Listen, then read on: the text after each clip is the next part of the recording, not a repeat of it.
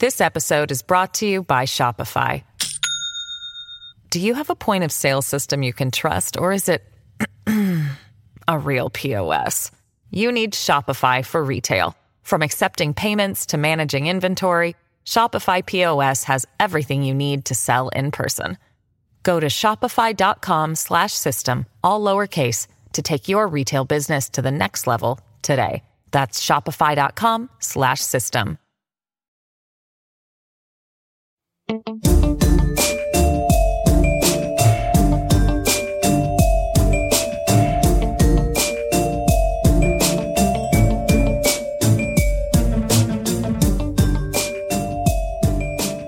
Hello, and welcome to Crime Weekly, presented by ID. I'm Stephanie Harlow.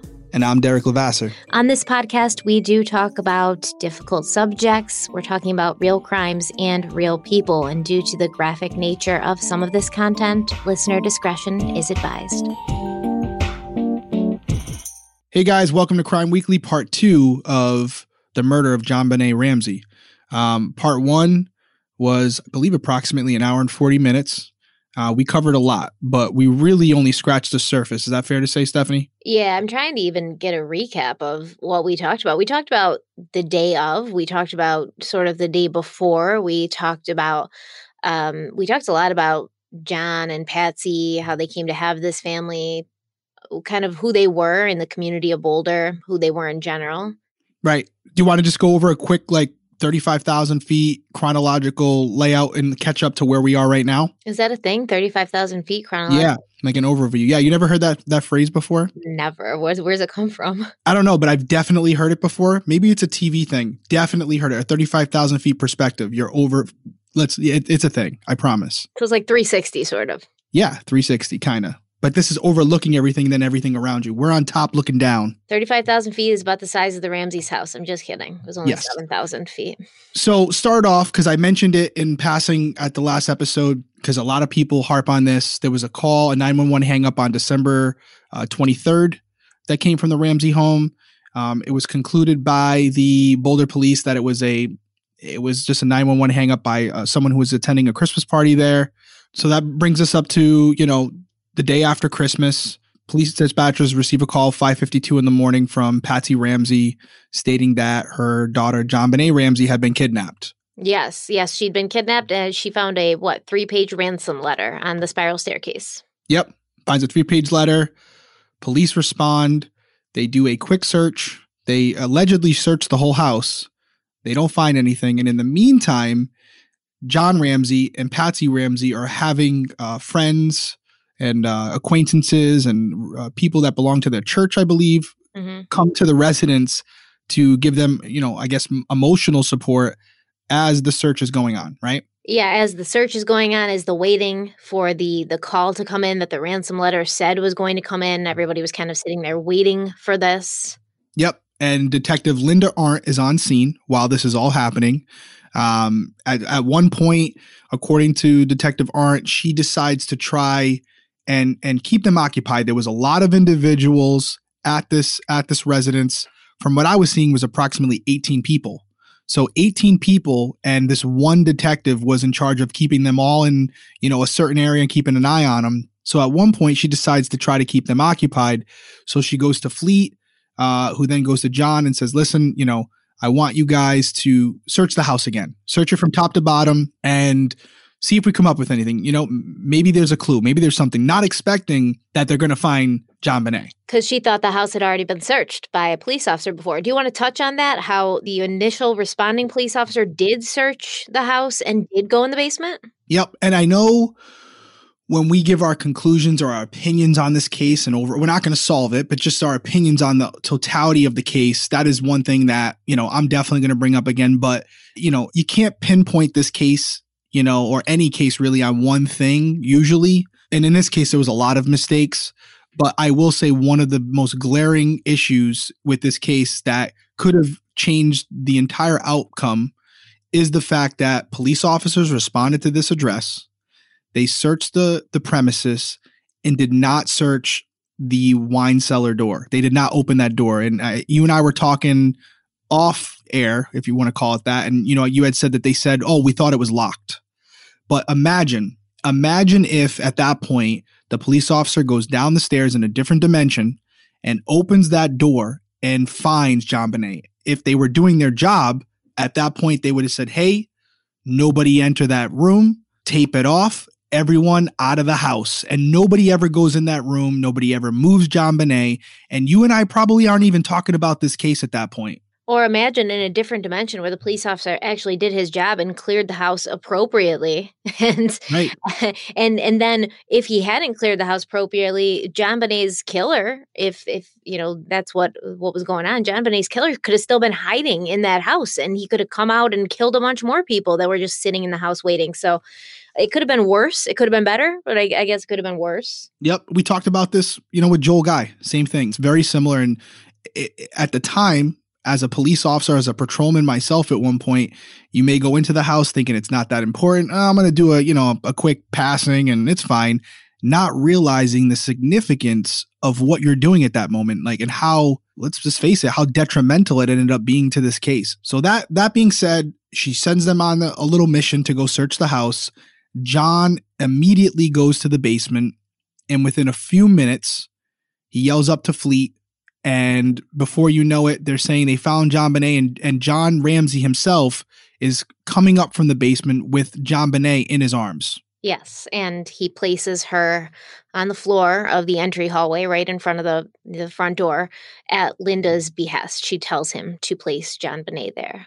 Yep, and there's that thing we talked about with the interview where Linda describes the interaction between her and John in that moment, how she was counting rounds in her gun. Again, this is her opinion. But how she was in fear of her life based on what she was computing in her own mind about what had happened to JonBenét. At one point, JonBenét is moved to the living room, we call it, where the Christmas tree is. She's placed near the Christmas tree. John grabs a throw blanket, and as he's asking, this is again according to Linda, as he's asking her if he can cover her, he's already doing it. Right. So that's obviously tainting her body even more than bringing her up the stairs and moving her throughout the house. So you got a lot of contamination issues right there, chain of custody issues right off the jump, as far as who has now had custody, who has now been in possession of this piece of evidence, which unfortunately is JonBenét's body at this point. And then you have, Linda told John you can say goodbye to her, but you can't move the blanket. You can't touch her hands. There's certain things you can't do, but you can say goodbye to her. And then Patsy comes in, of course. And, this is a very upset mother. And she sort of places her own body on top of JonBenét's. So this is more contamination. But I think we were talking off air last week about this. And you said it's just Linda there with all the Ramseys and all their friends. What is she going to do? What is she going to say to these grieving parents? You can't touch your daughter. You can't hug her. You can't hold her. There wasn't much she could have done in that moment. She should have had other police officers there to help her secure the scene and help her get everybody sort of under control. Because typically in a normal crime scene, you wouldn't really allow the parents to do that, would you?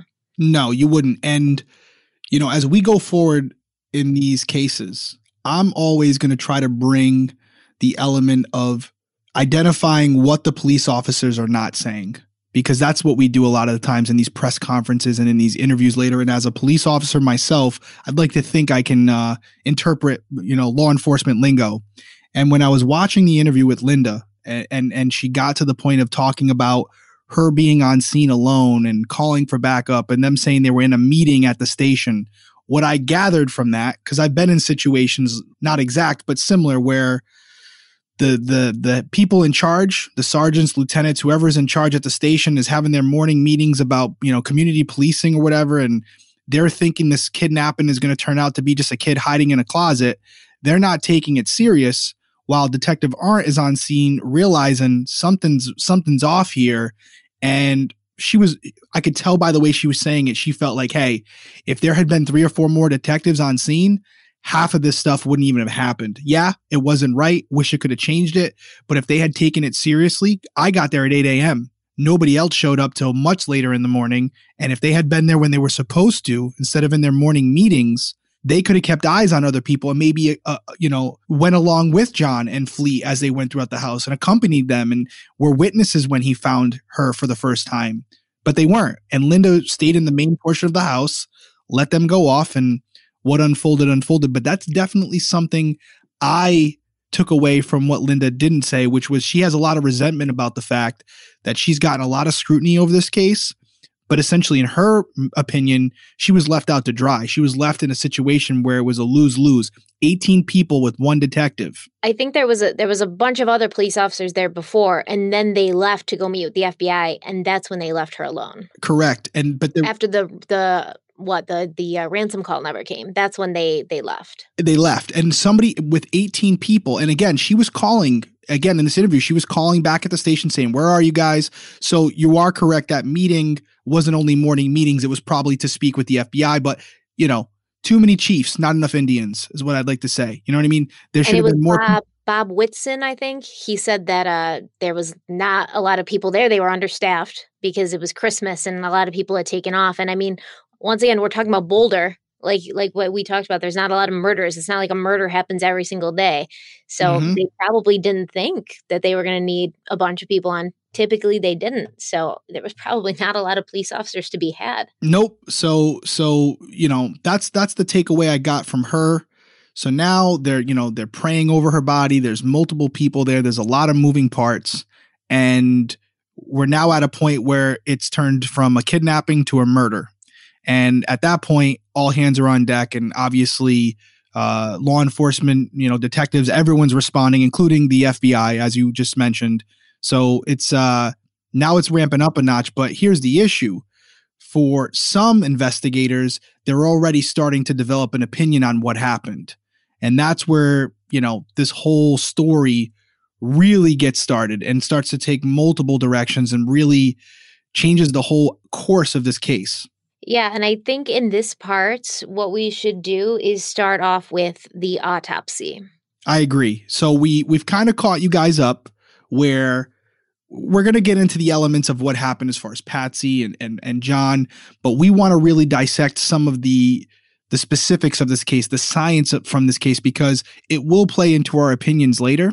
So instead of just kind of glancing over it, I agree with you. Let's break it down, the autopsy, the crime scene, and then we'll get into, potential suspects and all that good stuff. But first, let's talk about ID special on JonBenét, which has just recently come out on Discovery Plus. Absolutely. I think it's, obviously we're covering this as in depth as we can. We want to make sure we get all the facts right. And it's always good to, second guess your work, and what better way to do it than to, go look at our partner's work and see what they did. So have you had a chance yet to watch ID's new special, JonBenét Ramsey, What Really Happened? Yep, I have already watched the special. Very good. Very different perspective than you're going to get from a lot of the specials that have already been out there. Yeah, absolutely. I found it very interesting. I love that I'm hearing new things that I've never heard before. This one is completely different. This is from Detective Lou Smit. He was working for the DA's office at the time, and his opinion on what happened is very different than the opinion of Boulder detectives. Yeah, it's definitely been helpful to me in, doing my research for this podcast. And I like that we heard firsthand accounts from those closest to the case, including JonBenét's father, John Ramsey. Yep, there's a lot in there. And viewers will be drawn into this. There's a lot of pieces of evidence that they may not remember that they'll be shocked by, because it really does tie into the whole question being asked here, which is what really happened to this little girl? We're still sitting here today and no one has a definitive answer. And I think that in and of itself is why people are still drawn to it after all these years. Yeah. And I mean, the fact that her mother, who's now, passed away, has been one of the main suspects in public opinion, at least since this happened. I think it's going to be really interesting to hear what John Ramsey has to say. Yep, absolutely. So guys, if you haven't already, head on over to Discovery Plus and check out JonBenét Ramsey, What Really Happened. All right, so JonBenét's autopsy, it was done on December 27th, 1996, so the day after. But the pathologist, John E. Meyer, MD, he actually went to the address on the 26th at about 8 p.m. So the day that she was found, he gets there. And I think this is pretty common, but you can tell me, where the coroner or the medical examiner will actually go to the scene and do an initial exam there. Absolutely, yes. So he said he initially viewed the body in the living room of the house. That was where she ended up by the Christmas tree. And he said that JonBenét was laying on her back on the floor. She was covered by a blanket and a Colorado Avalanche sweatshirt. He said on removing these two items from the top of the body, JonBenét was found to be laying on her back with her arms extended up over her head. And that's because, was it rope and duct tape that was around her wrists or just rope? I believe it was just ligatures around her wrists. It might have been duct tape. I know duct tape was definitely on her mouth, which was removed by John Ramsey before he even came upstairs. Right, correct. He did take the duct tape off as soon as he saw her body. Which is understandable. Yes. It also says that her head was turned to her right, and a brief examination of the body at that point disclosed a ligature around the neck and a ligature around the right wrist. Also noted was a small area of abrasion or contusion below the right ear on the lateral aspect of the right cheek. And then there was a prominent dried abrasion present on the lower left neck. And after examining the body, he left the residence at approximately 8:20 p.m. So he was actually with the body for just roughly 10 minutes. This was just an initial exam. And obviously the actual autopsy, which took place the next day, it gets a little bit more in-depth and gruesome. Right. And just to make sure we cover the on-scene stuff, yes, you are right. In a case like this, the coroner will come out. Some cases, if it's like, we call it basically like it doesn't appear to be suspicious, we can usually, as a detective, just talk to the coroner over the phone, give them the download. If there doesn't appear to be anything out of order, they'll give us the approval to move the body. But in this particular case, just a couple things that you just hit on. First and foremost, there was the ligature on the neck. I was just reading something that states in the autopsy that there was actually, and Lou Smith hit on this as well, there were actually scratch marks near the area of the ligature on the neck. And Lou's interpretation of that, and the doctor's interpretation, according to Lou Smith, was that these were indications that someone was trying to get the ligature off their neck. JonBenét was trying to remove the ligature from her neck. And this would suggest that she was still alive at the time the ligature was applied, which I thought was very fascinating. There's a lot of other things as well. The ligatures to her wrist. In the Investigation Discovery documentary, John Ramsey's in it. And he actually describes that whole moment when he finds her. And in that moment, he says, I went down there, I removed the tape, and then I actually tried to remove the knots from her wrist, but they were so tight, I couldn't even get them off. So I thought that was fascinating to think about how tight it really had to be. And, in that moment when he's feeling that, you have like superhuman strength, and he still couldn't get those ligatures off. So there was the neck, and the fact that it was not only a ligature around the neck, but it was a garrote. It was a garrote knot, and it had a wooden paintbrush in that garrote knot. I'm sure you're going to hit on that heavily in the autopsy report in a minute. But there was a lot of more detail to how she was found. It wasn't just like there was a shoestring tied around her neck. There was some intricacies to it. And as far as the marks on her neck, I think these are the ones you're referring to, but are these the two dots that you're referring to? The abrasions? The abrasions on the neck? Is that what we're talking about? It's one set of two of these marks that will be found, yeah. And the other set has not been found yet, correct? So for anyone who doesn't know, these abrasions on her neck, the best way I could describe them, two small dots, dark colored dots. I would even say almost black. Is that fair to say, Stephanie? To me, they look like something, if you saw a TV show about vampires, it would look like a vampire bite almost. They're just next to each other. Perfect explanation of it. About maybe an inch and a half apart. Right. I mean, I'm guesstimating here. I didn't have a scale on it, but exactly. I've seen the photos, and I think that kind of covers everything that you can see, because that's, like you just said, that's what you can see initially. The garrote knot around the neck, the ligature to the wrist, the tape that was on her mouth. These are the things that are apparent to the eye just by looking at her, which is significant, and they're very important going forward. So yeah, I'll leave it at that. The other thing about the paintbrush, because it does play into the crime scene, is it's important to note that next to JonBenét's body was, I think they call it a speed tray. And it's basically like where you have access to all your paints and your brushes quickly. And the speed tray was actually right next to JonBenét's body. So whatever happened, whoever the perpetrator was, most likely they pulled that paintbrush handle directly from that speed tray when they decided to do what they decided to do. Yeah, it's awful. And we'll get more in depth into the actual paintbrush, but the external exam, it basically, I think the external exam is important because it reminds you that this isn't just a body. And often in these medical exam reports or these autopsies, they refer to the person, the victim, as the decedent. So somebody who's deceased, somebody who's dead. And we have to remember this is not this is a 6-year-old girl, a 6-year-old girl who was brutally murdered. And I mean, often it's reported that this was not an easy death. This was not a quick or painless death. She was tortured. And this external exam says that JonBenét was wearing a long sleeve, white knit collarless shirt. And on the chest of the shirt, there was this silver star decorated with sequins. So something a little girl would wear. And she is also wearing, white pants that kind of match the pajamas.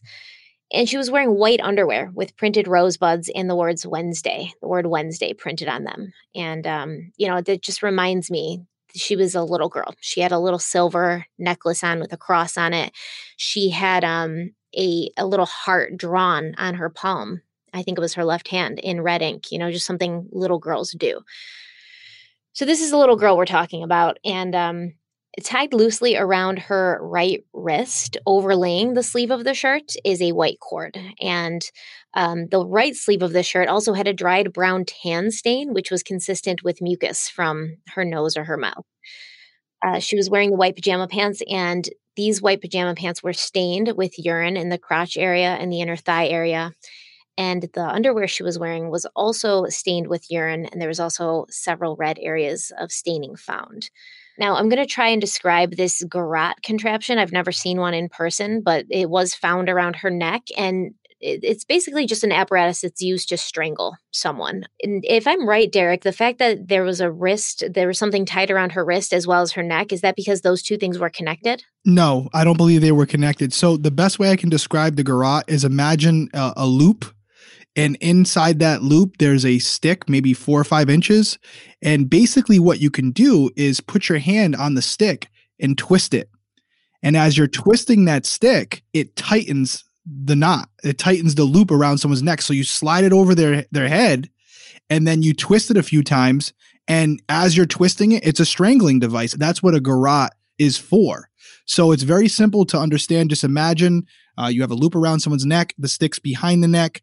And you can just twist it multiple times, and the more you twist it, the tighter it gets, which from an investigatory standpoint would make sense that there would be some scratching around the ligature in the neck, because as it was being tightened, obviously any person, child or an adult, the natural reaction would be to try to get that ligature off your neck. And that's where you would have the scratching, right? The attempt to get your finger underneath the ligature to pull it away from your neck and be able to breathe again, it's compelling from an investigative standpoint, but it's also really tough to think about, because if that's the case, it would make sense that, unfortunately, JonBenét was conscious in those moments before she was strangled. And it seems like overkill for a 6-year-old little girl, doesn't it? I mean, it depends on what camp you're in, and we're gonna get to it, but man, my head with this case has gone so many directions. And it sucks that you and I are close and we talk so much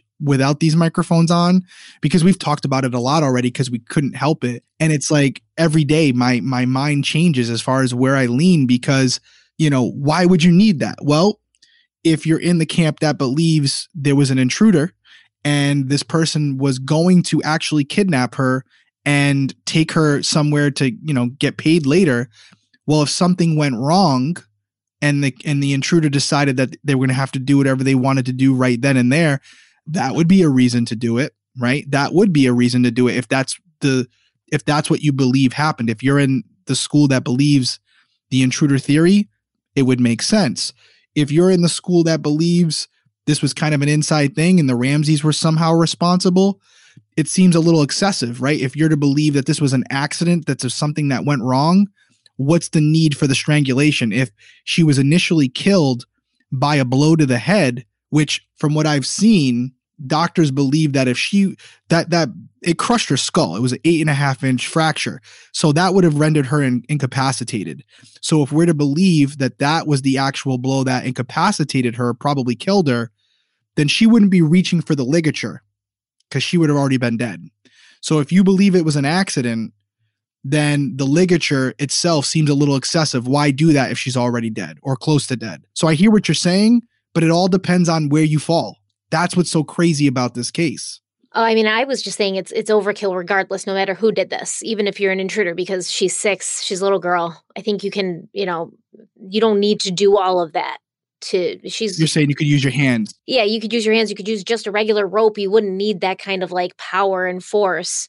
Like, what do you think you're taking out? King Kong over here? That just seems excessive. But on the other hand, when you're talking about the blow to the head and, wondering whether she was alive or not, she may have gotten the blow to the head and been unconscious when she was being strangled. And those abrasions were made just from pulling up on the rope. That could also be a thing because it was a cord that's going to have fibers and things like that can make these small, tiny scratching abrasions as you're pulling up, if that's how she was choked. So that could be the case. But yeah, once again, and I mean, when we bring the stun gun into it, that's a whole nother level of overkill for me, but we'll get there. So I want to talk about the rope that made this garrote. It was just a white cord similar to the one that had been found around her wrist, and one end was tied around a length of round tan brown wooden stick, which measured 4.5 inches long. The wooden stick was irregularly broken on both sides, and there were several colors of paint and apparent glistening varnish on the surface. This was a paintbrush that had been used before. It was found in the Ramsey household, or it was from the Ramsey household. The word Korea was printed in gold on one end, and you could see, well, I couldn't see, but the medical examiner could see blonde hair intertwined in the knot that would have been nearest to her neck. Yep, a substantial amount of hair. I'm looking at the photo right now, guys. And Stephanie, have you seen the photo? I flipped through them quickly. I didn't examine them. Yeah. Ton of hair in the garage, in the area where the ligature, the cord attaches to the stick itself. And I will say this, and this is speculation, but like you said, you make a good point. Like you could just use the cord, put it around this little girl's neck and be done with it. But to make this contraption seems a little excessive. Right. And it almost seems like this would be something that would be, more of a premeditation, something you would keep on you and have. But obviously these items were, taken from the house. So not all the items were, though, just the paintbrush. They never said the cord was from the house. They don't know. They said the cord can't be sourced to the house. I don't know if I buy. So that's what also is a little confusing, because you bring your own cord, okay, and then you see the paintbrush and you're like, let me take the time to fashion this. I mean, this isn't probably something you could have come already with, unless, as we were talking about last week with the letter, somebody had stolen the paintbrush previously, left the house, made this contraption, and then come back. Yeah, I guess I would be willing to bet that although they thought the cord was foreign to the house, I wouldn't be surprised if that was a mistake. And that cord was, I'll tell you right now, if you threw a cord on my office floor right now, and, you asked me where it was from, I would be like, I don't know. I mean, especially if I have a 7,000 square foot home. I mean, I'm sure they didn't know every single cord that was in their house. So to your point, I have a hard time believing that if it was an intruder, they would bring the cord and then decide, I need a stick to make a garrote. But I'm not going to bring that. Definitely possible, but the official statement is that cord was not from the Ramsey house. I hear you. Well, if it was a mistake, it was added to the list.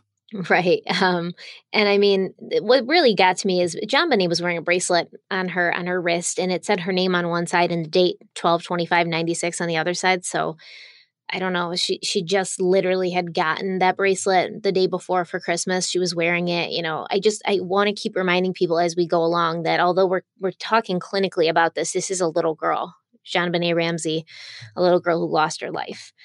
And it's true. JonBenét was strangled. We've talked about that. And that was her ultimate cause of death. But this was not her only injury. The medical examiner also found several other areas where the little girl had been hurt. Located on the right side of her chin was a 3/16 by 1/4 of an inch area of superficial abrasion. Located just below her right ear was a small rust-colored abrasion. I believe that's the one we were talking about, the two small little circles. Another of these rust-colored abrasions was located on her left lower back. A deep ligature furrow encircled her entire neck. And when I say deep, I mean it was incredibly deep. It was horrible. way Yep. way too much for this little girl. Yeah, the photos for the obviously for this I wanted to see him and I did, and yeah, it was Those photos should never have been released and leaked. It's disgusting that they're out there. But again, it shows how the garrote would have been effective, because I don't know. Well, I'm sure a grown man or even a grown woman could have pulled hard enough to create the indentation that was left behind. But the garrote made it a lot easier. It would take no strength at all, because all you would have to do is just twist the paintbrush and it would tighten up. So yes, it was very deep. Just take our word for it. You don't need to go look at it yourself. Don't look at it. There were also abrasions on her right shoulder, and they were sort of described as almost like a dragging abrasion. And Denver prosecutor Sheila Rappaport told the Denver Post that such a pattern to her was indicative of sexual assault, saying that the scrapes on JonBenét's back, shoulder, and leg could be a result of JonBenét laying on her back, helpless and unable to escape from her attacker as she was being sexually assaulted.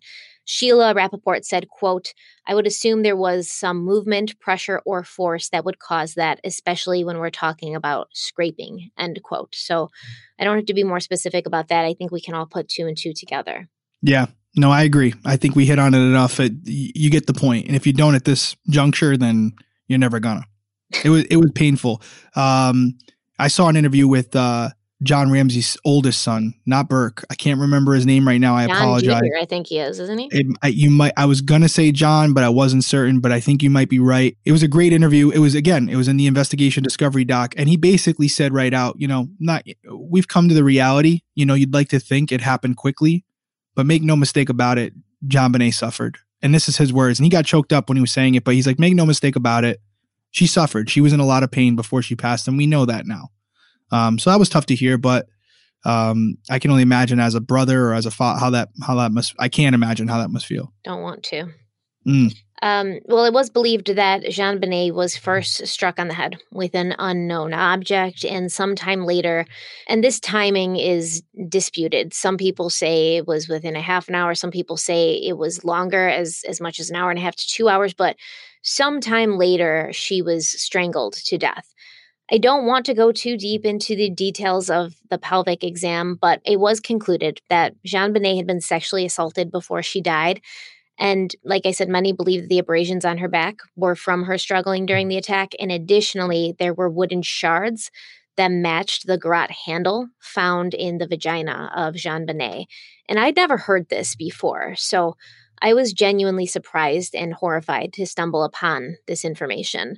And the autopsy report supports the conclusion that she was alive before she was strangled and that she fought her attacker in some manner.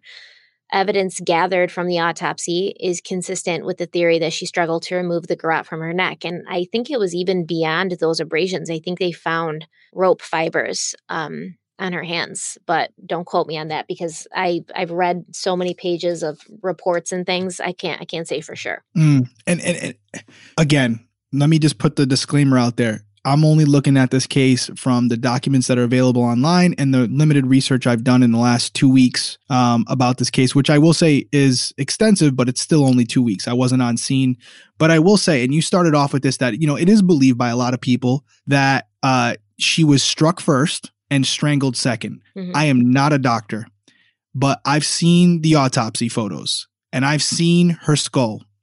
And when I say her skull is split in two, it's split in two. And many doctors have concluded that if she had been struck while awake in the head and had those injuries, she would be at minimum incapacitated, but more than likely dead from this fracture. And to think that happened before the strangulation, personally, just from my outside perspective, I think that's a little hard to believe. And my reason for that is I think it would be more likely that in the moment that she's being strangled, the strangulation could have been occurring before she was struck. And maybe, because we're going to get to it, I don't want to get too far ahead of ourselves, but there was some indication that there may have been a scream. Maybe it was a last attempt, and that's when she was struck. Again, guys, purely speculation on my part, but I just have a hard time believing that she was struck in the head and then strangled. And as you mentioned, there's evidence that suggests she was coherent and fighting while she was being strangled. I guess the question becomes, would she have the ability to fight as much as she appeared to do so if she had already been struck that significantly? I don't know. I guess it's possible. What do you think? Honestly, I mean, we're not doctors, but it seems like common sense to me. I've seen head injuries. I don't see someone being able to defend themselves after being struck like that. I just don't. I think it ultimately ended up being the petechial hemorrhaging in her eyes that caused the medical examiner to believe she'd been struck first and then strangled, because that's why they said the strangulation was the cause of death. Now, whether she was being strangled first and then she fought and got away and then screamed and then got hit on the head and then got strangled again, I mean, at this point. Possible. And you mentioned petechial hemorrhaging. For those of you who don't know what petechial hemorrhaging is, essentially it's when the blood vessels in your skin or your eyes rupture due to asphyxiation caused by an outside source. So it could be a few different things. It could be strangulation. It could be a hanging. It could be a variety of things. Yeah, and I mean, it can also be found in smothering cases, and petechial hemorrhaging, it doesn't just happen in, a murder. It can happen for a variety of reasons, a sickness and illness, even certain medications. People who weight lift sometimes get petechial hemorrhaging. It's just a straining, I believe, like you said, just a rupturing of the blood vessels. So exactly, Stephanie. It can be caused by a lot of different things. And so, in this particular case with JonBenét, it appears that she had petechial hemorrhaging to both the eyes and the neck area. But for the context of how we'll be talking about petechial hemorrhaging in this episode and in future episodes, just understand that when you hear the phrase petechial hemorrhaging, it's usually referring to some form of manual asphyxiation. Yeah, we're not going to be talking about all those other issues. So in a true crime podcast, you usually hear about petechial hemorrhaging due to some kind of crime or some kind of death.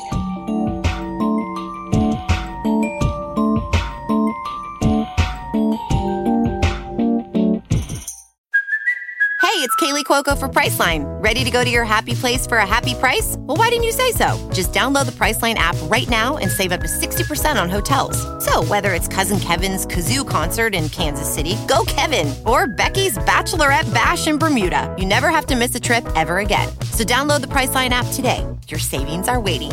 Go to your happy place for a happy price. Go to your happy price, Priceline. Pulling up to Mickey D's just for drinks? Oh yeah, that's me. Nothing extra, just perfection and a straw. Coming in hot for the coldest cups on the block. Because there are drinks. Then there are drinks from McDonald's. Mix things up with any size lemonade or sweet tea for $1.49. Perfect with our classic fries. Price and participation may vary. Cannot be combined with any other offer. Ba-da-ba-ba-ba. At this point, does it matter which kind of sequence of events it was? Because I don't think it would necessarily help solve the crime of who did it. I think it might give some insight into what kind of person did it, which would matter, I think. But overall, the only person who's ever really going to know exactly what happened and how it felt and, how fast it was, how painful it was, is no longer with us. I'm going to say one thing. I'm going out on a limb here, and I don't want anyone to take this as a direction of it, what I think happened. But I will say this. For anyone who's in the camp that thinks Burke did this, okay, I want you to go look at that garrote. Because personally, I don't believe he would know how to do that. Now, maybe I haven't seen any evidence that would suggest he would know what that even is. I would think that if there was, we would have heard about it by now. But it's pretty intricate when you really think about the contraption. It's simple, it's barbaric, but it's kind of, I would say, creative. It's more efficient. I don't see a small boy doing this. I see him doing more like you said, Stephanie, just using the cord as is, right? Simple, pull back. That's it. Sure. I didn't even know what it was. So for me, if you're in the camp that says, oh yeah, Burke did this. Burke did this for sure. I don't think that he would have known what that is or how to do it personally. That sounds like something or looks like something you would see from someone who has more experience in life. I had never seen that until I got into law enforcement. So, and I got in law enforcement when I was 20 years old. So, seeing these different type of ligatures, I didn't see till later in my career as a police officer where to think, how old was Burke at the time? 9. I want to make sure he was 9, 9-year-old boy, to create this contraption to strangle someone. Again, you said it earlier, very excessive, just in general, very excessive. Never mind for a 9-year-old boy. So just something to point out, guys, because I know there's a lot of our listeners who believe that Burke was somehow involved or, John was involved or Patsy. An adult, possible. I don't see a little boy doing this. I don't know how you feel about that. You have a boy. I mean, how old's your son? 9. 9. I mean, what's your thought on that? Am I wrong? I don't have a 9-year-old boy. No, I don't think you're wrong. Like I said, I didn't even know what it was. I don't know if that's because I'm naive or, what, but I guess it depends. Maybe he saw it and this isn't us telling you what to think. If you think what you think, you think what you think. We're just asking you to examine each piece of evidence and say, does this fit with what I think? Does this fit with my narrative? Does this fit with my theory? And if it does, great. And if it doesn't, put it to the side and re-examine it later, because that's exactly what we did. But I don't think my son could do it. I mean, the only way I could see it happening is maybe he saw it in a movie and he asked like his dad or, another adult, maybe like an uncle or something, like, what is that? And the person was like, oh, that's like a contraption you can use to strangle people. That's the only thing. When I read it in the court papers, there was court papers I read, and they referred to it as a complicated bondage device in which is intended to give the user more control. So that's why I asked you, the cord tied around her wrist and the one tied around her neck, were they connected? Because I think I covered a case before where they did have that cord around the neck and the cord at the wrist, and they connected those two almost to incapacitate the person so that they couldn't move. Mm-hmm. So I was wondering if those two things may have been connected at one point, but that is not how she was found. So no. I just want to, again, like you said, we're breaking down each piece. Obviously, in any case, there's a totality of circumstances that can develop an overall outcome or an opinion on what happened. It can build a case. It may not be one thing that ultimately results in someone being charged. It may be a totality of things, a totality of evidence that leads to it. But just breaking down the garrote in and of itself, when you think about the most prominent theories that are out there, for me personally, this doesn't fit a young child creating this contraption. Just my 2 cents. So one more thing I want to talk about the autopsy was in JonBenét's stomach, there was found a small amount of green to tan colored thick mucus material without particulate identified. Now that's what the autopsy said. And then it continues to say the yellow to light green tan apparent vegetable or fruit material, which may represent fragments of pineapple. So I did call you, I think, when I saw this, because we'd always kind of heard it reported that it absolutely 100% was pineapple. And here it's kind of saying like it may be pineapple. And I've also heard reports of, we know that she ate this almost right before she died because of how very little it was digested. But this kind of makes it look like it was a little bit more digested than we previously believed. And I read something like, they couldn't remember at Fleet White's if they'd served pineapple, but they said maybe they'd served like a fruit cocktail cup and pineapple may have been in that. So that's always something to keep in mind, because the pineapple thing is going to become a really big point of contention in this case. Yeah. And I'm not even going to really respond right now because I know what we're going to be talking about later. And I'll just save it for that portion when it comes to theories involving certain people, because we are going to crack that nut open and kind of break it down. Yeah. So I won't do it now. So I do want to talk about the DNA found at the scene and on JonBenét's body. Most commonly, we hear that there was unknown male DNA found in her underwear, but there was also male DNA found under JonBenét's fingernails. Something interesting to note about the DNA found in her underwear is that it's never been concretely identified as semen. Like, nobody's ever said, this is semen. They just say male DNA. And there have been many reports that this DNA could have in fact been saliva. Now, DNA was collected from the Ramsey family as well as from friends of the Ramseys, and they did this starting in mid-January of 1997. But none of the DNA found on JonBenét matched to any of these samples collected. There was also a pubic or axillary hair belonging to a Caucasian male found on the blanket that covered JonBenét in the wine cellar. So there's two different blankets at play here. There's the one she's found under, when John Ramsey finds her in the wine cellar. And then there's another one that he places on her once she's been brought upstairs and is in the living room. This pubic or axillary hair, which I looked up, I had to look it up. I didn't know what an axillary hair was. It's just an underarm hair. This hair was found on the blanket that was covering her in the wine cellar. Interesting. Yeah, I didn't know about the hair. The DNA in the underwear, and this might be a point of contention. I don't know if this has been confirmed, but I've seen multiple reports that there was 2 spots in her underwear and they were possibly blood. That was my understanding. I don't know if that was ever confirmed. I know we had access to the reports. I know you were looking at the autopsy. It said DNA diluted with blood. Okay. I think it was her blood. Yeah. Well, there was 2 samples. One was confirmed to be JonBenét. I know that for certain. I read that myself. I believe it was in the report. The other was the unidentified male. So maybe the second DNA sample was not blood. Maybe it was JonBenét's blood mixed in with the unidentified male DNA. That makes sense. Okay. So we're on the same page. That's what I got from it, but we could be wrong. They're very vague in these reports, I think, on purpose. I will say this. According to CBS, I'm looking up something here right here. They did the special of CBS. We're not going to dive into that too much, but in the CBS special, it was 2 spots of JonBenét's blood found in her underwear, and she was wearing that night. And one of those samples had unidentified male DNA, which is important to point out, did not belong to John or Burke. Not John, not Burke, not anybody. Not anybody. Correct. No one they tested. Correct.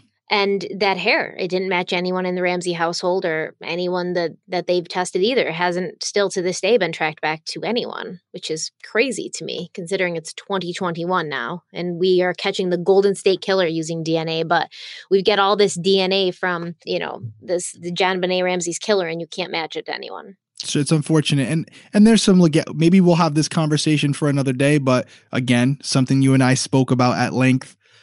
There's some different things now because of, Golden State was a great case. From a detective side of it, I love that they were creative enough to use a genealogical website and think outside the box and find out who this scumbag was. But unfortunately or fortunately, wherever you fall on this, there are privacy issues. And now to do that, basically, we talked about on the phone, detectives were basically making fake profiles, submitting suspect DNA and seeing if it came back with a familial match. Well, now there's laws and policies in place that aren't allowing it because, which is fair, a lot of the people on those sites don't want law enforcement to have access to their DNA. So I get it personally, just my perspective, and I know a lot of people won't agree with me. I wouldn't care. I know there's people out there who say, hey, you don't want the government having your DNA. They could take it. My understanding was the government didn't have access to your DNA. Basically, all they had was the DNA they were submitting, and it would tell them if the DNA they had matched your DNA. The only one who has your DNA is the websites themselves, is the platforms themselves. And the comparative analysis that's used by the algorithm in these sites is where the police would get their matches or non-matches. They weren't getting access to DNA samples directly from these platforms. So I didn't have an issue with it. It's not like they could take your DNA and put it somewhere else, like at a crime scene later. They just would be able to tell if their DNA that they were submitting matched anyone else who had submitted to the site. So me personally, I have no issue with it. I wish maybe this is coming. Maybe it's already out there.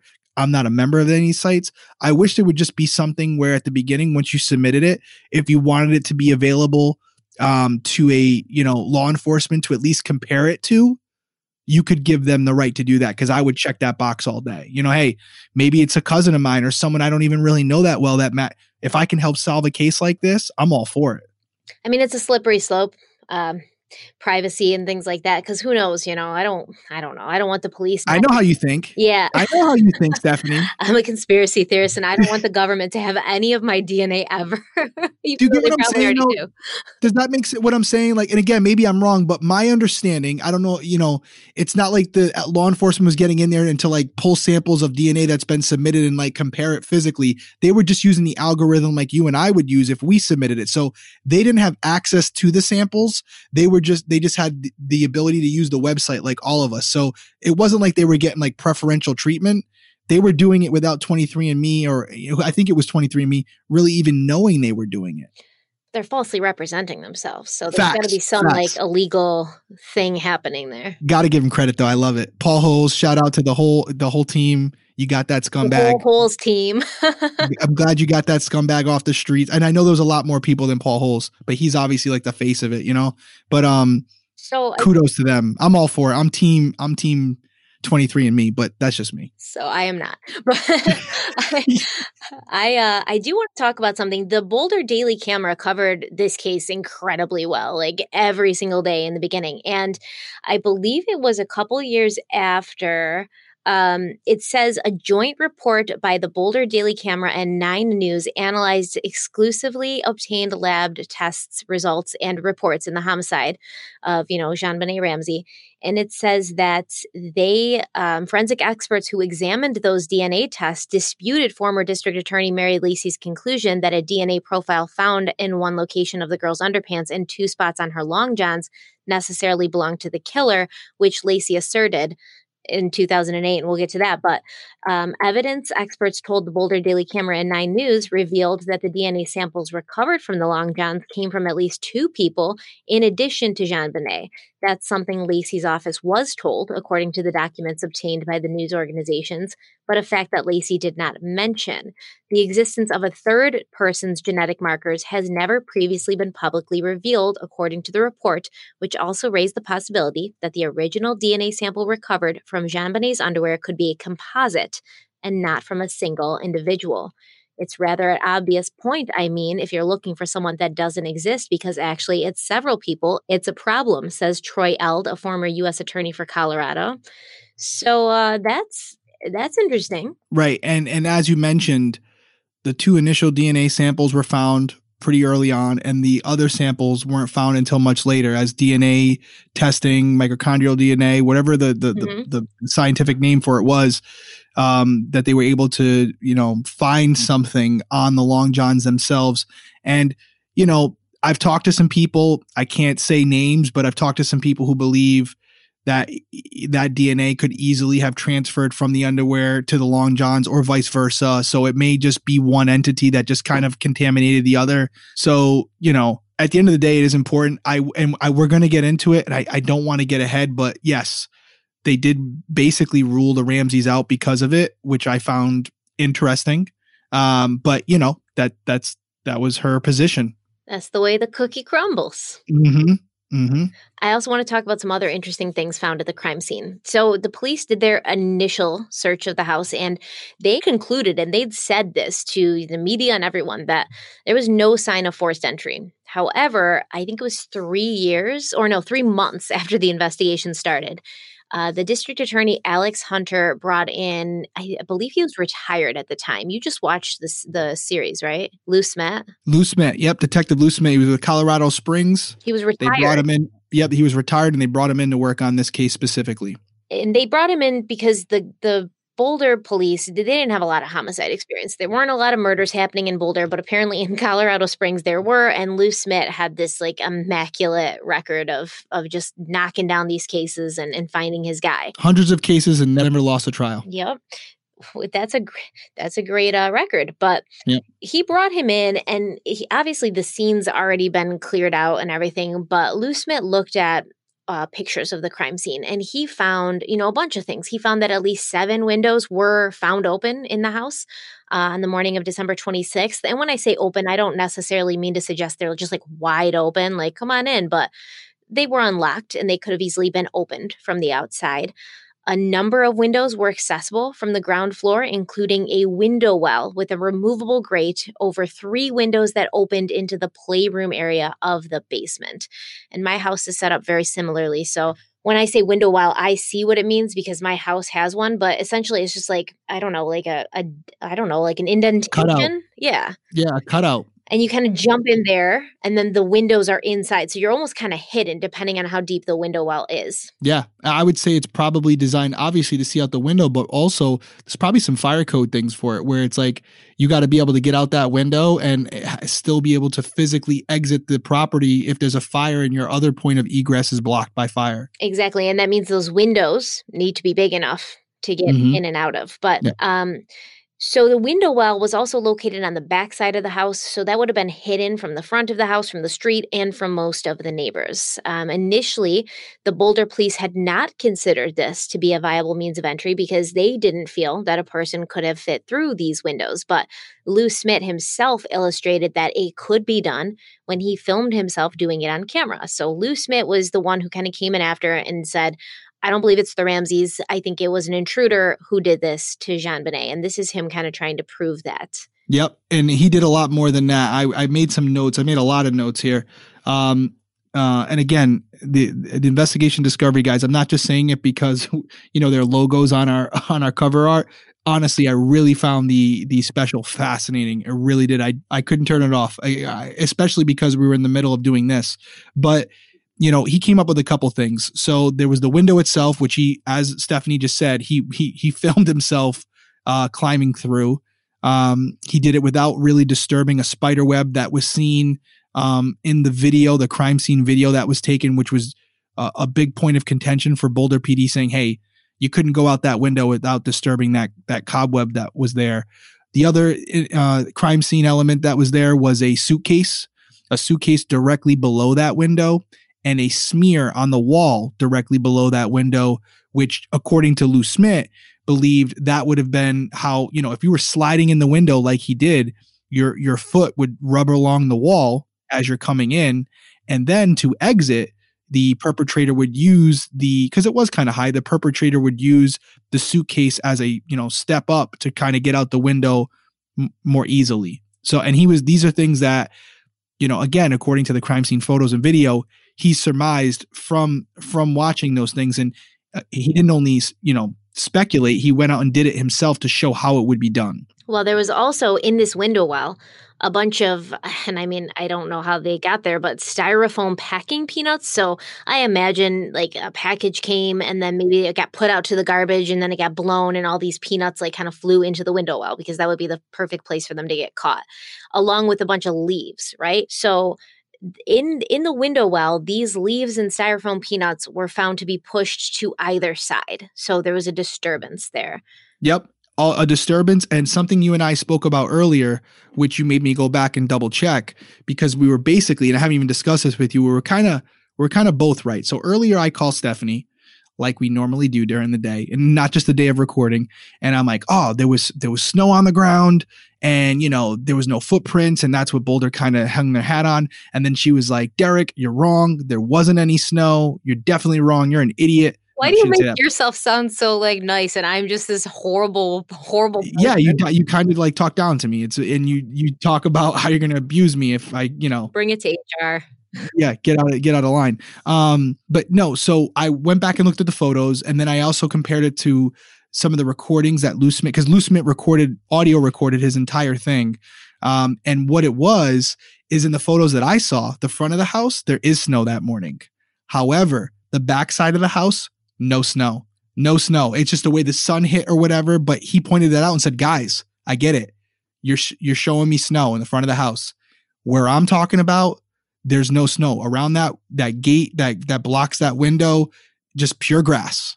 So again, there's a lot of points of contention on it, but don't take my word for it. Go look at the photos. They're right there. The morning of, snow in the front of the house. It's pretty well covered too. Back of the house, just based on the way the house is positioned, no snow on the ground. And that's probably because the sun rose in that direction. Yep. And so that was, and I see a lot of that online. A lot of people saying, oh no, there was snow. You would have had tracks. Guys, I can confirm there was no snow around that window area. So Stephanie was right. Stephanie was right. Yeah, you were right. Always right. Well, that's very important to remember. But what's also important to realize is the center window. So there's 3 windows in this window well, and the center window was broken.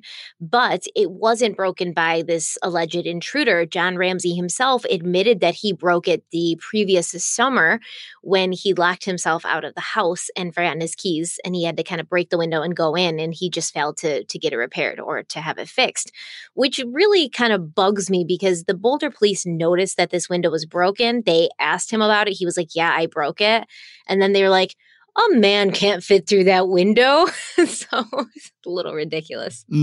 There's 2 other things, and I have one question for you and just one thing to add to what we're talking about, because it all kind of ties together. Inside the suitcase, right? Inside the suitcase, there was a sham and a duvet cover. It should be noted that there were fibers from the duvet and the sham found on JonBenét's body. And some have speculated, specifically Lou Smit have speculated that maybe that's an indication that the perpetrator had intended on stuffing JonBenét in the suitcase itself. But the issue was, which he tried, that suitcase wouldn't fit out the window. So that's when he changed his plan, or she changed her plan, because they realized they couldn't get JonBenét out the window in the suitcase. And that's why everything went down in the basement. So again, this is just the opinion of Lou Smit. If you don't, you can go confirm it yourself. It's right in the documentary, but it's a fascinating theory. It is a fascinating theory, but I'm sure there's other explanations for that duvet cover and the fibers being in other parts of the house and maybe getting on her clothing. But I did have a question for you, because I couldn't find anything that substantiated 100% what it was. But in the documentary, it describes that high-tech footprint that you had told me about. And the footprint, I was under the impression after talking to you that it might be like outside near the grate. No. But it sounds like it was actually right next to the body. Is that right? There was a couple high-tech footprints, but I want to talk about the suitcase again really quick. Okay, go for it. The duvet color, the pillow sham, there was also a Dr. Seuss book inside. And these items, according to the Ramseys, were not typically stored in that suitcase. And that suitcase was not typically kept in the basement under that window. So that's interesting. And a lab report indicated that fibers from the sham and duvet were found on the shirt that JonBenét was wearing. So not necessarily on her body, but on the shirt she was wearing, which is interesting. And they also found a leaf and a couple white packing peanuts from that window well in the wine cellar room where her body was found. So this is also more going towards Lou Smit's theory that somebody came in because they tracked this stuff in. Now, as far as the stuff being in the suitcase, it almost made me feel like if somebody was kidnapping JonBenét, they'd be like, okay, let's get your favorite book and let's get, your favorite blanket and stuff from home so you feel comfortable because I'm going to take you out. And I don't understand why they would go back out that window once they were already in the house. This is a ginormous house. It has a back door, a front door. It's got multiple doors leading in and out. If you really wanted to take her out of the house, why wouldn't you just take a door once you were already inside? So I definitely don't get that. Do you have? I don't either. But it is a fascinating theory, right? I mean, again, we're not pushing this theory on you guys. We're just presenting it as we've interpreted it because of what's out there. And you, depending on where you fall, you may be like, that's nonsense. But it is really fascinating when you think about it, because again, if you're to believe the Ramseys, that suitcase was not packed like that and it was not in that area. So how did it get there? Yeah. How did it get there? You could say, oh, it was staged. Absolutely. And you wouldn't be wrong in saying that. That is a possibility. If it was that intricate of a staging, yeah, I guess it's possible. But we're not going into that because there's no proof to say it was staged. We're just telling you what was seen. And I've seen the crime scene video myself. You can clearly see the suitcases under the window while it's open. I didn't see any video or photos of the inside of the suitcase, but it is fascinating. And Lou Smit, he's passed away since, but he recorded everything during the investigation, and he was adamant that this is what happened to JonBenét. Yeah, that would be some severely long game, serious planning for the staging if that was part of it. But let's talk about the high-tech boots. Mm-hmm. They were called unidentified footprints because one was found in the basement and it was not in the wine cellar room, the full print. So there's a full footprint and then half of one, but they were both made with this high-tech boot. The full print was found in the basement, imprinted in mold growing on the basement floor. And then another partial similar footprint was found in the wine cellar near where JonBenét's body was found. And also on the wine cellar floor, there was a palm print that belonged to no one in the home and has yet to be identified. There's also the fact that these high-tech boots, they're supposedly hiking boots. It looks like they're, really good, they're not super expensive, but they're waterproof and, sturdy. Nobody in the Ramsey home owned a pair of high-tech boots, allegedly. So that's interesting. Yeah. The only thing I'll say, and I'm just going to call it how I see it. I mean, the Boulder Police Department made some mistakes in this case, especially initially. And when I say initially, I mean like the day they got called. And I have to tell you, in any case like this where you have unidentified footprints, you usually take the impressions of every single patrolman or detective that was on scene that day. And I'm assuming that happened, but I'd really like to know if it did or not, because based on some of the other mistakes, I don't know if it has, but I can tell you that when we're in patrol, we wear boots like this that are very high end, good grip, like, work boots, because we're in them all the time. And I really wonder if there were cancellation prints taken from all of the detectives and all of the patrolmen that responded that day. Now, that said, I was under the impression one of the boot prints were inside the wine cellar room. You're telling me it wasn't? The partial boot print was inside the wine cellar room. Yeah. Again, obviously there were multiple people walking around in there. This is the same thing that happened on the partially on the O.J. Simpson case. There was footprints everywhere, and it ended up being a lot of the detectives, and they had to cancel all those out until they got to the Manolo shoe print. But I wonder if that happened in this case. I would like to think it did. But again, I would love to have access to a detective who had firsthand knowledge and ask him right out, like, did you guys at least go back to the station and have all the patrolmen and all the detectives who worked that day give you photographs like of their foot impressions, of their boots? I feel like they did. I feel like I read it somewhere, but don't quote me. Okay. I hope so. I hope so that, the Ramsey family, the friends, and also all law enforcement officers were canceled out as potential matches. That's what I'm hoping. Yeah. And another thing too, now that we're saying that, it's like, we keep hearing this, oh, the Ramsey said that suitcase wasn't there. Oh, the Ramsey said they didn't own a pair of high-tech boots. I'm wondering if this is something that the police were like, hey, do you guys own a pair of high-tech boots? And they were like, nope, no high-tech boots here. Or if they were like, hey, where's the suitcase usually stored? And the Ramsey's like, not usually under this window. Like, I wonder if they were just asked or if these things were actually kind of looked into and investigated. I would like to think they were, only because, as we're going to learn, there were investigators. This is a fact, that were honing in on the Ramseys as the potential suspects in this case. And even there was interviews where the DA, Alex Hunter, said, the media asked him, are they considered suspects? And he said, hey, call them what you want, but we're looking into them.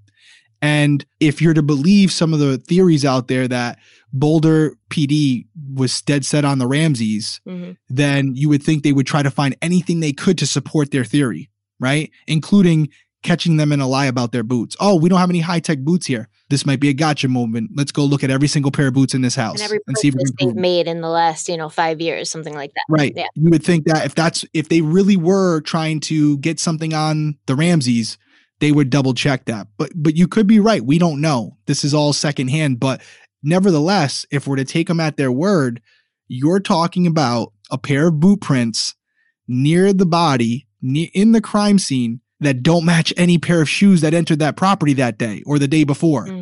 That's a problem. That's a problem, because if it doesn't match anyone who was in the house or anyone who's currently in the house, as far as law enforcement, that means the guy who was next to the body, you haven't identified him yet.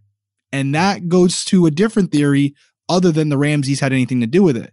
And that's why I think this case is so fascinating. And I think that's why it's so polarizing, because there are elements of this case that fit different theories and don't fit the other one. So that's why everyone's so torn on it. That's ridiculous. That's kind of why it's hard. But that's why I said you see a piece of evidence. If it fits with what you already believe, fit it in there in the puzzle. If it doesn't, put it to the side and look at it again later, because we want to be as unbiased as possible. Right. That's my question right now. If I could ask Boulder PD right now, if I could ask the lead investigator, let's say hypothetically he said to me, hey, Derek, I believe the Ramseys did it. I'm not saying he would or she would. I'm just saying if, watching the Linda Arndt interview, watching these things about her counting bullets, if I was in front of Linda right now, I would say, hey, you were counting bullets when you were in front of John Ramsey. Clearly you were in fear. Let me ask you, did they ever figure out whose boot prints that belonged to? Because that would seem like a pretty important question to get answered before coming to any conclusions. And I would love to hear what they had to say about it, because that is something that you would have to figure out and have an answer for before deciding who this person was. Because if you can't identify who those boots belong to, well, then there's an issue, because that's an open-ended thing. It's not a red herring. That boot print got in there somehow.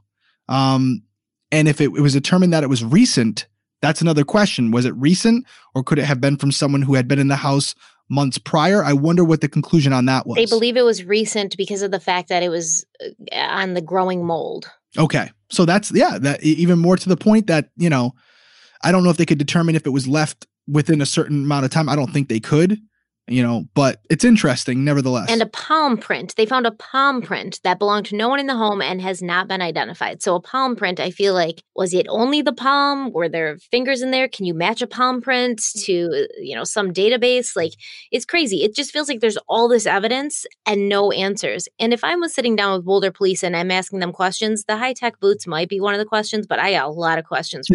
That's true. Yeah, I'm with you. I have a lot of questions too. Now, the wooden part of the garrote that was found around JonBenét's neck was sourced back to the Ramsey home. Like we said, it was a paintbrush that belonged to Patsy. However, the end portion of the paintbrush was never found, because remember that this was broken in order to fashion this garrote, which makes me wonder if it may have been taken by whoever did this as like a trophy of sorts, because it wasn't found in the house. They have never found it.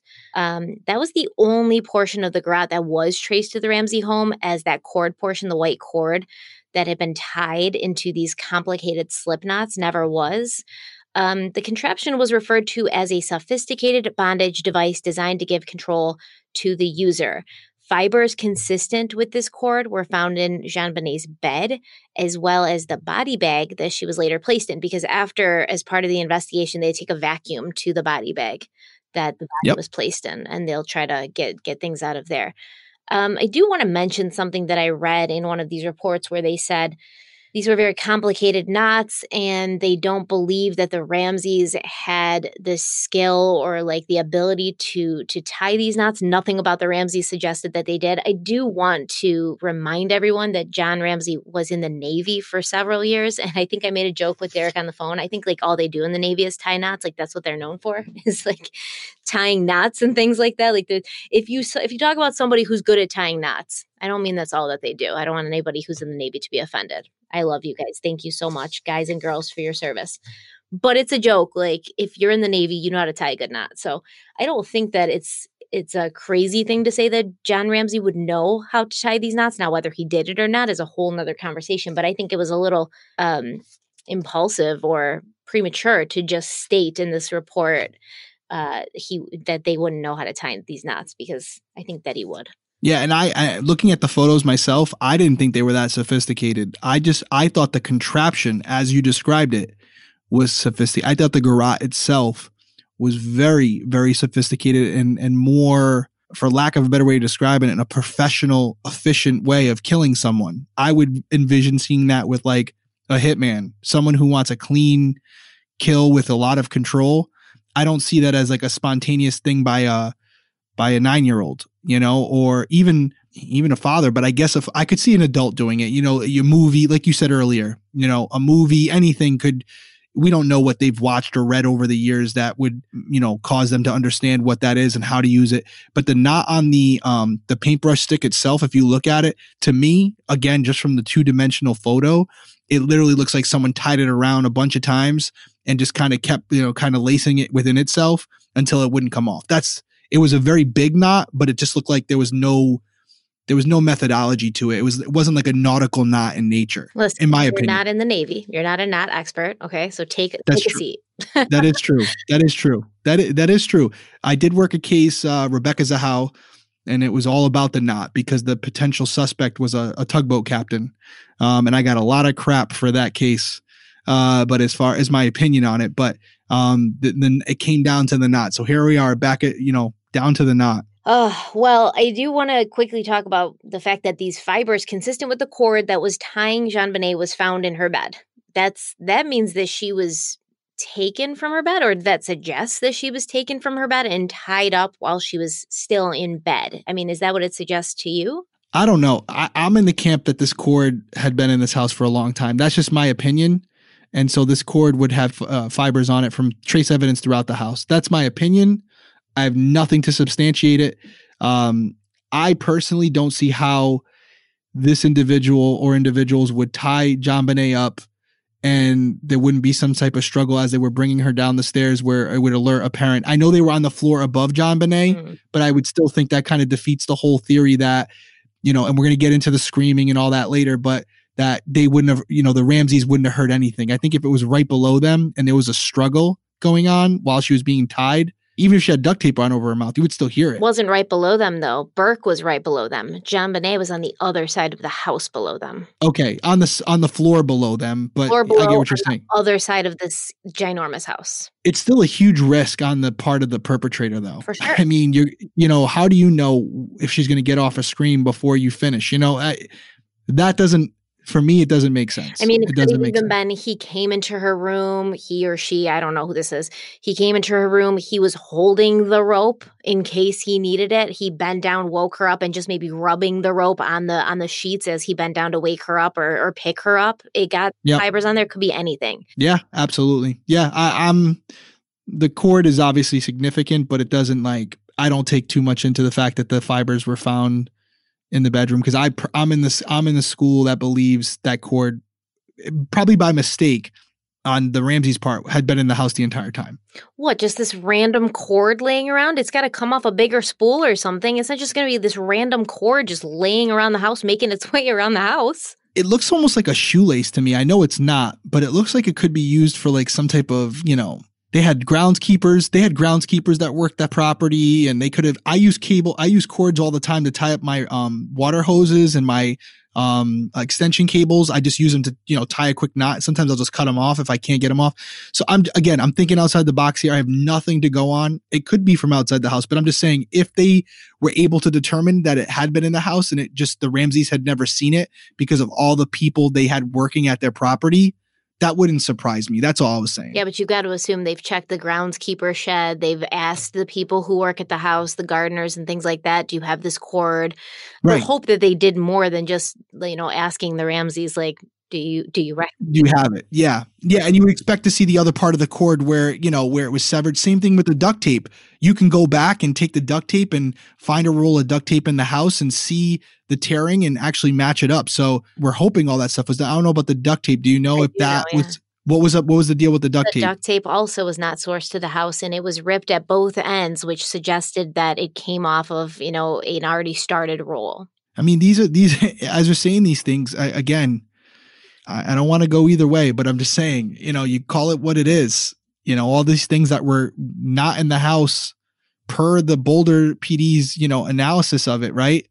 And yet, a lot of people believe the Ramseys carried this out in some way, shape, or form. It's very, I don't know, very interesting. Again, I 100% after researching it with you, because I had never looked into it this in depth, I 100% now know why this case has fascinated so many people.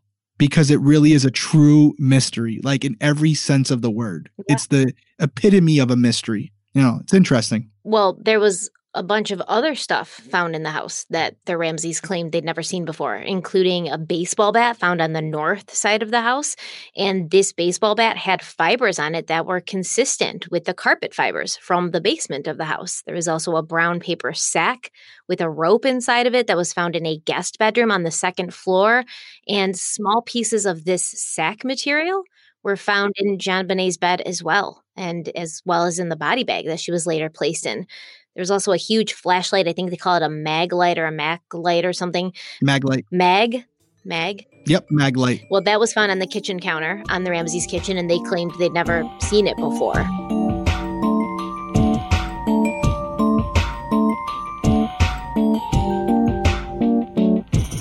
With LinkedIn Jobs, we tap into a network of more than 1 billion professionals to help you find quality professionals quickly and easily for any role you need. Marketing wizards? Found them. Software engineers? Found. That project manager I could never seem to hire? And found. LinkedIn Jobs quickly matches your roles with candidates with the right skills and experience. In fact, 86% of small businesses get a qualified candidate within 24 hours. Post your first job for free and get started at linkedin.com/spoken. That's linkedin.com/spoken. Terms and conditions apply. Also found on the kitchen counter was a white bowl with pineapple and milk inside of it. And this has always stuck out to people since, that this was in JonBenét's stomach, or the medical examiner found what could have been pineapple in JonBenét's stomach.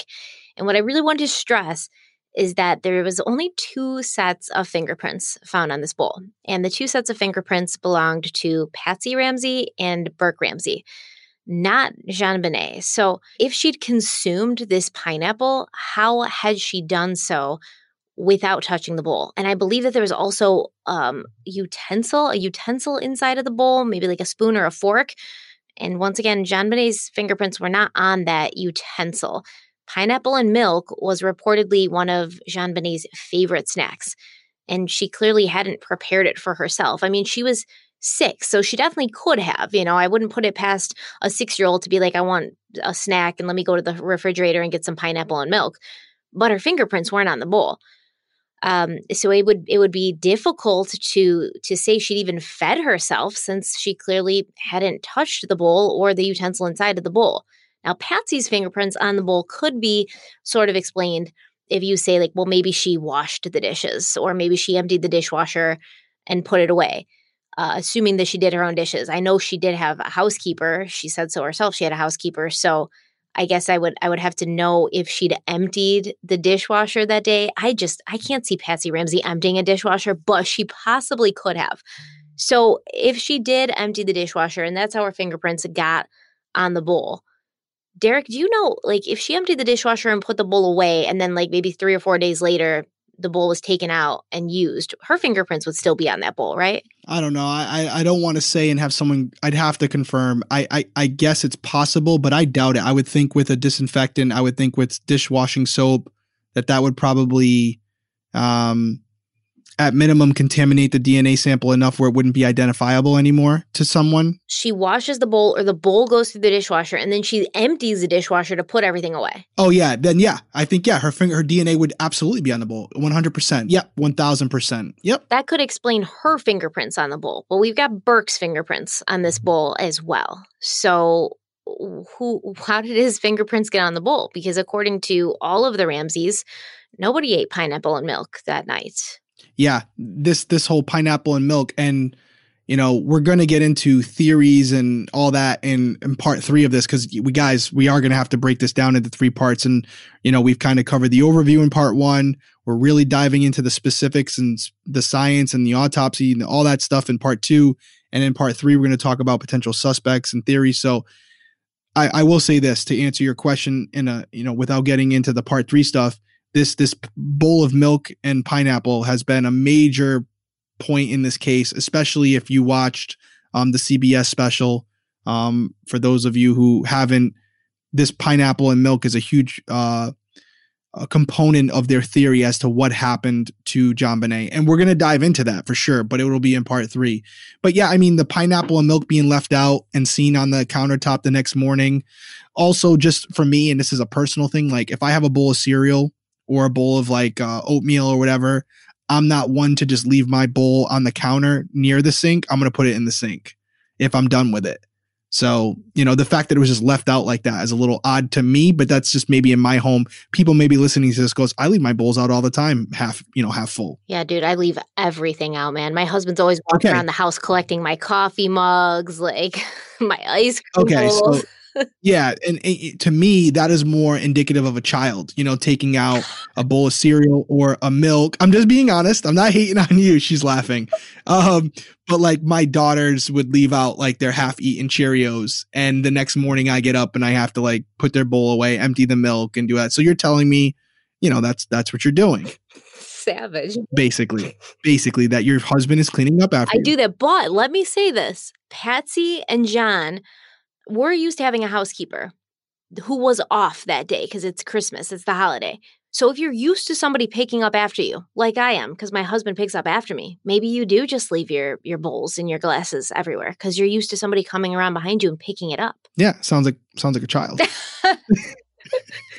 Yo, if somebody cleaned up after you, you would not clean up after yourself. Now I feel like I have to go and like bring my husband flowers or something. I'm gonna text him later and be like, dude, I'm sorry. Sorry. He's really good about it too. He never yells at me. Well, sometimes it gets too much. So yeah, no, the pineapple and milk is definitely something, again, depending on what you believe, is a really important factor in this case as far as possible motive. What could have, and there's some other motives too. You mentioned earlier, JonBenét's long johns and underwear were soaked with urine. That's another theory that we're going to explore a little bit in part 3. So yeah, it's an important piece of evidence. It could be a red herring. It could just be a situation like you just said. Patsy puts the bowl away or took it out for someone. Burke was eating out of it, left it hanging around, or there could be more to it. We probably will never know. No, I mean, they asked Patsy about this in her police interview. What'd she say? I can't remember exactly what it is. I'm looking it up. But basically, she said, I don't know how that got there. I did not get it out. And I can't imagine that any of my children got it out. I would have maybe heard, or, they were asleep. They were asleep when we went to bed. Everybody was asleep. So I don't know where that pineapple came from. So she says she has no idea. Okay. Here. All right. Patsy did not think that Burke had got up in the night, prepared pineapples, and fed JonBenét. As Patsy said, quote, I mean, I would have heard them. Burke would have gotten up and banged around, getting cupboards open and getting stuff in the refrigerator, end quote. Yeah, well, there you have it. But like you said, to your point, your theory, she could have touched the bowl days earlier by just moving around the bowls in the cupboard.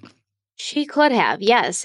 But how did Burke's fingerprints get on the bowl then? Well, to your point, she said she doesn't know how it got there. But again, depending on what you believe, Burke could have went down there later that evening and snuck down there and grabbed a bowl of pineapple and milk, took a couple bites, and went back up to bed. Or if you're under the impression that there was more that happened that night that possibly led to what we're talking about today, then something different happened. They could have. He could have, but he was also asked about that, and he said no. Burke did. Yeah. I have a hard time believing that the intruder went in there and had a bowl of pine. There's a lot of possibilities. I highly doubt that an offender went in there and had a bowl of pineapple and milk before carrying out whatever he carried out. I think one of them are forgetting, or there's more to the story. There was also a clear drinking glass found on the counter, and I believe that the drinking glass had Burke's fingerprints on it, but they said that it didn't seem like anybody had taken a drink out of that glass because there was no DNA on the rim. There was also a tea bag, I believe. But once again, we have to remember that the next morning, which would have been December 26th, or the morning when Patsy invited all her friends to come over when her daughter was kidnapped, they all kind of just went around this house. They were all there for several hours. So they went into the kitchen, they cleaned up, they got snacks. I mean, she admits to having prepared snacks for her friends while they were there. The friends were cleaning up, they were getting drinks.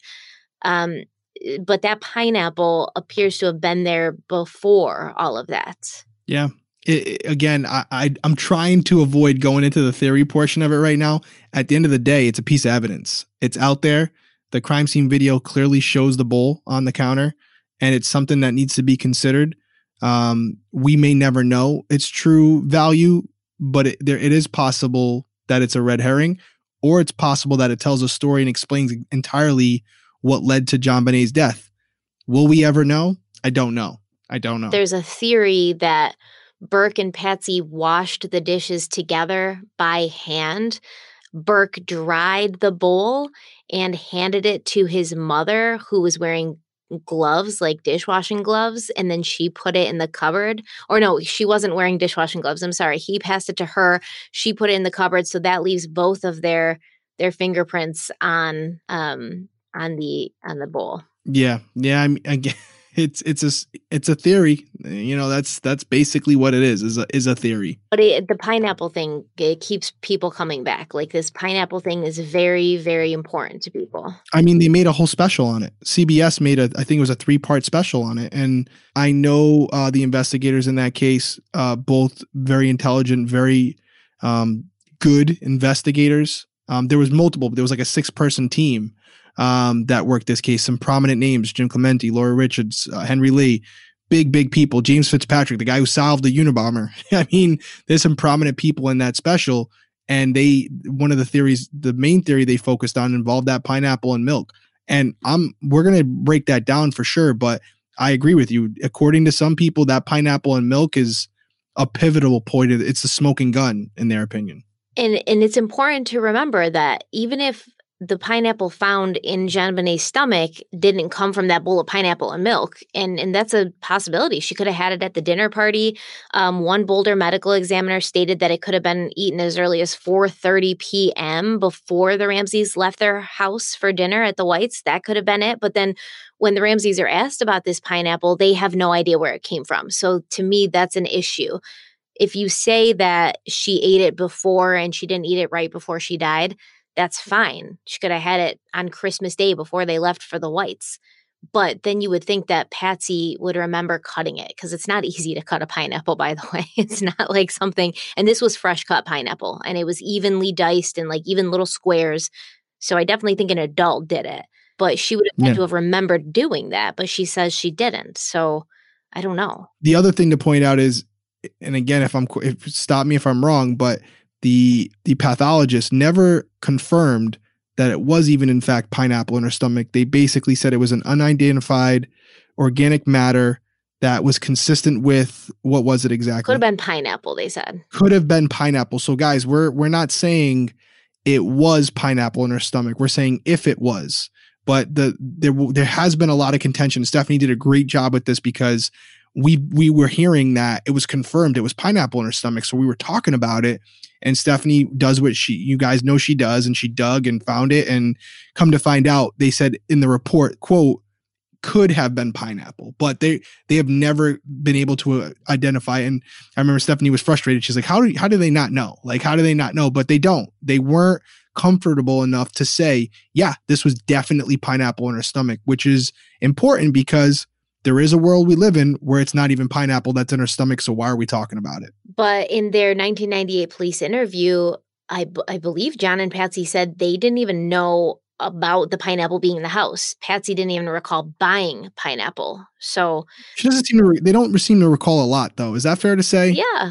Yeah. I mean, they don't, you said it earlier and kind of joking, but these individuals were very well off. And fortunately for them, they're in a position of financial security where they have a lot of people doing things that you and I do every day for ourselves. So I think they live in a different world than us. And again, maybe that's a little bit of an assumption on my part, but they had a lot of money and they had a lot of people, doing things for them that you and I don't have the luxury of. And I'm not, I have no problem with it, more power to them. But I think, and you said it earlier about, you don't see Patsy doing the dishes or whatever, like it's not a knock on them, because I wouldn't do my own dishes if I didn't have to. I'm sure you wouldn't either.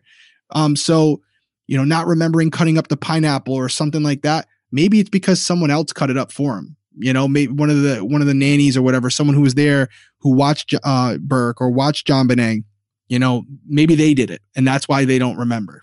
Yeah, but I think if the pineapple wasn't even in the house and was just there, that adds a whole new element, right? It adds a whole new layer. It completely cripples the Burke did it because JonBenét stole his pineapple theory that CBS kind of perpetrated. And it also adds another layer of who knew JonBenét well enough to know that pineapple and milk were her favorite snack and could possibly tempt her into getting out of bed or tempt her into trusting them. To me, it adds a whole new kind of layer. My guess, and that's all it is a guess, is that, again, that pineapple was purchased by maybe somebody else who was doing the food shopping for him, and they didn't even know it was in the fridge. That, again, but it's no more than a guess. Yeah.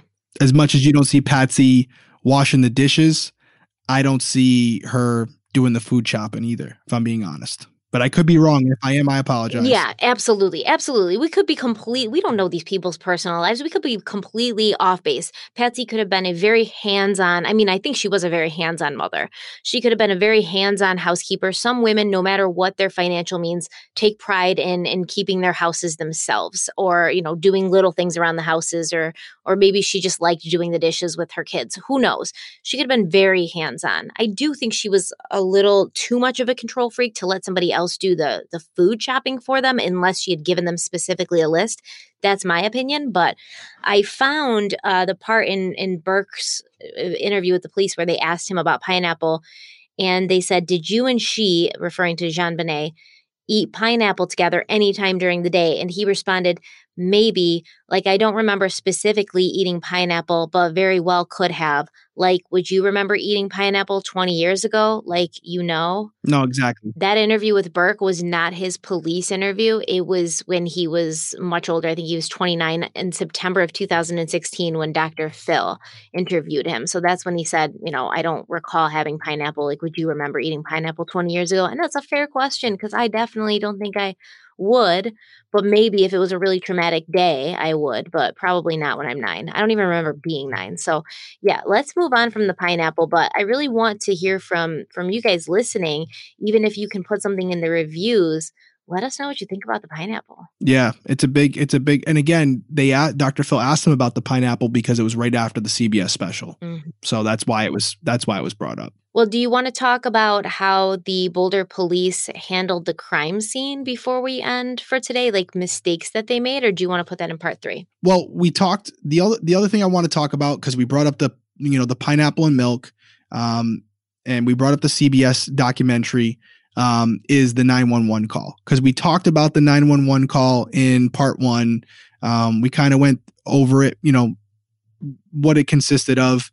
And in the CBS special, the investigators brought it to an audio expert and had it enhanced.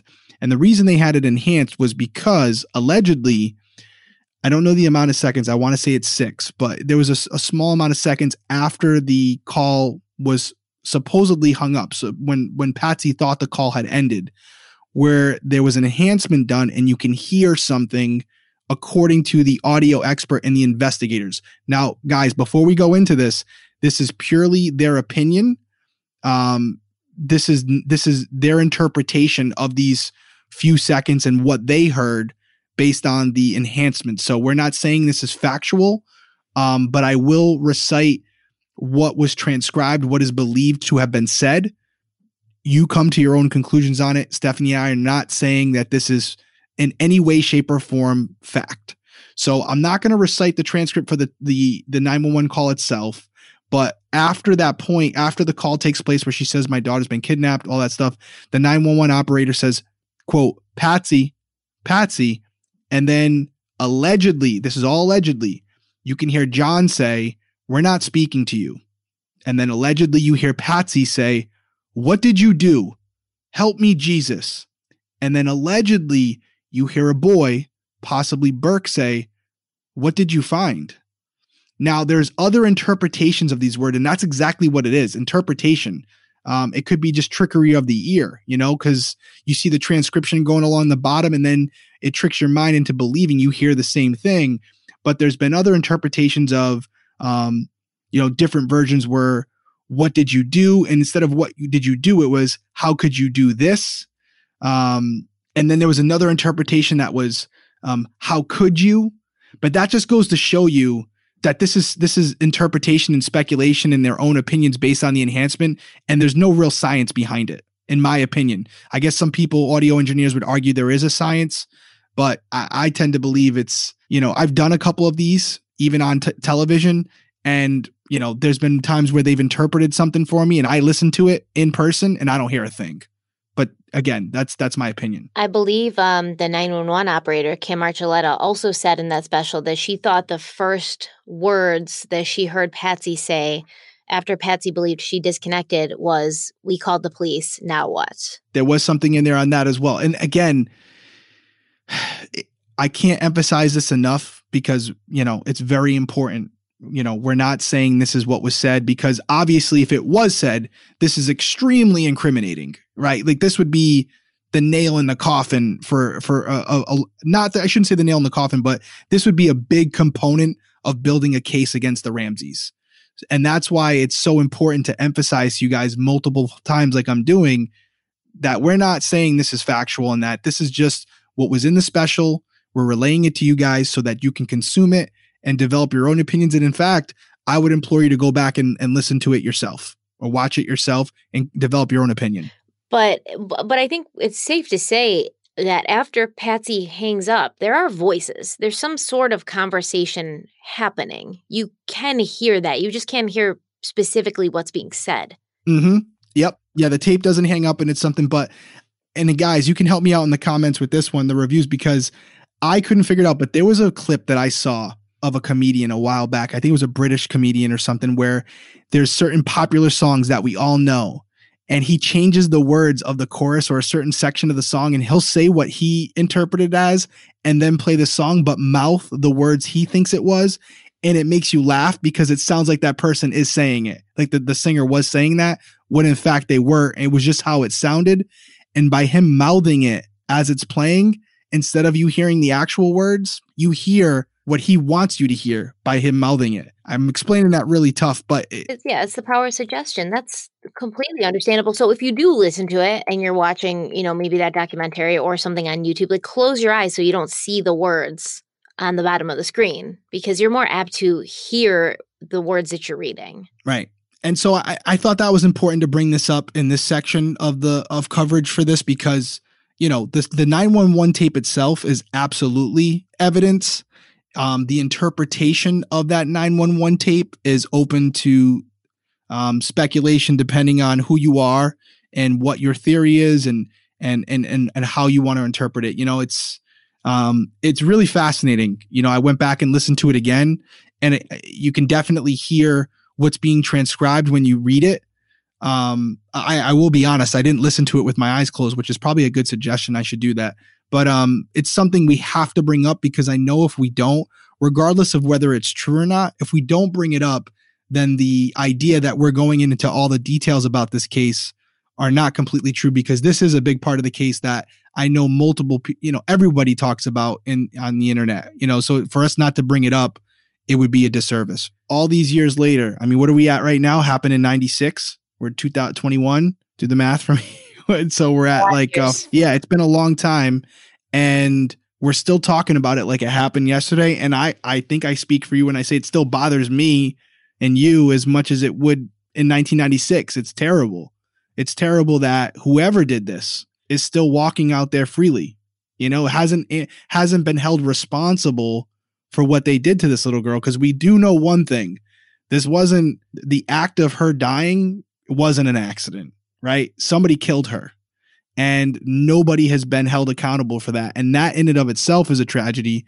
So I can see why everyone has an opinion on it. I can see why everyone is passionate about it. And I think we really hit a lot of the points as far as the evidence is concerned, as far as the crime scene, the autopsy, how it all relates to each other. We could have probably summarized this in a half hour, but we didn't want to, right? And we won't even lie to you guys. We were considering doing this in 2 parts, but it's just too much.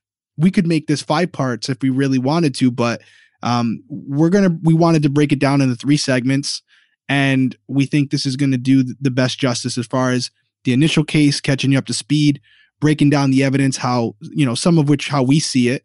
The final part, getting into potential suspects and theories, because that's where it gets a little theoretical, and we got to be careful, and we will. But we definitely want to address it because we know a lot of you are thinking it. Yeah, absolutely. So let's just plan to reconvene here, same time, same place next week. See you guys then.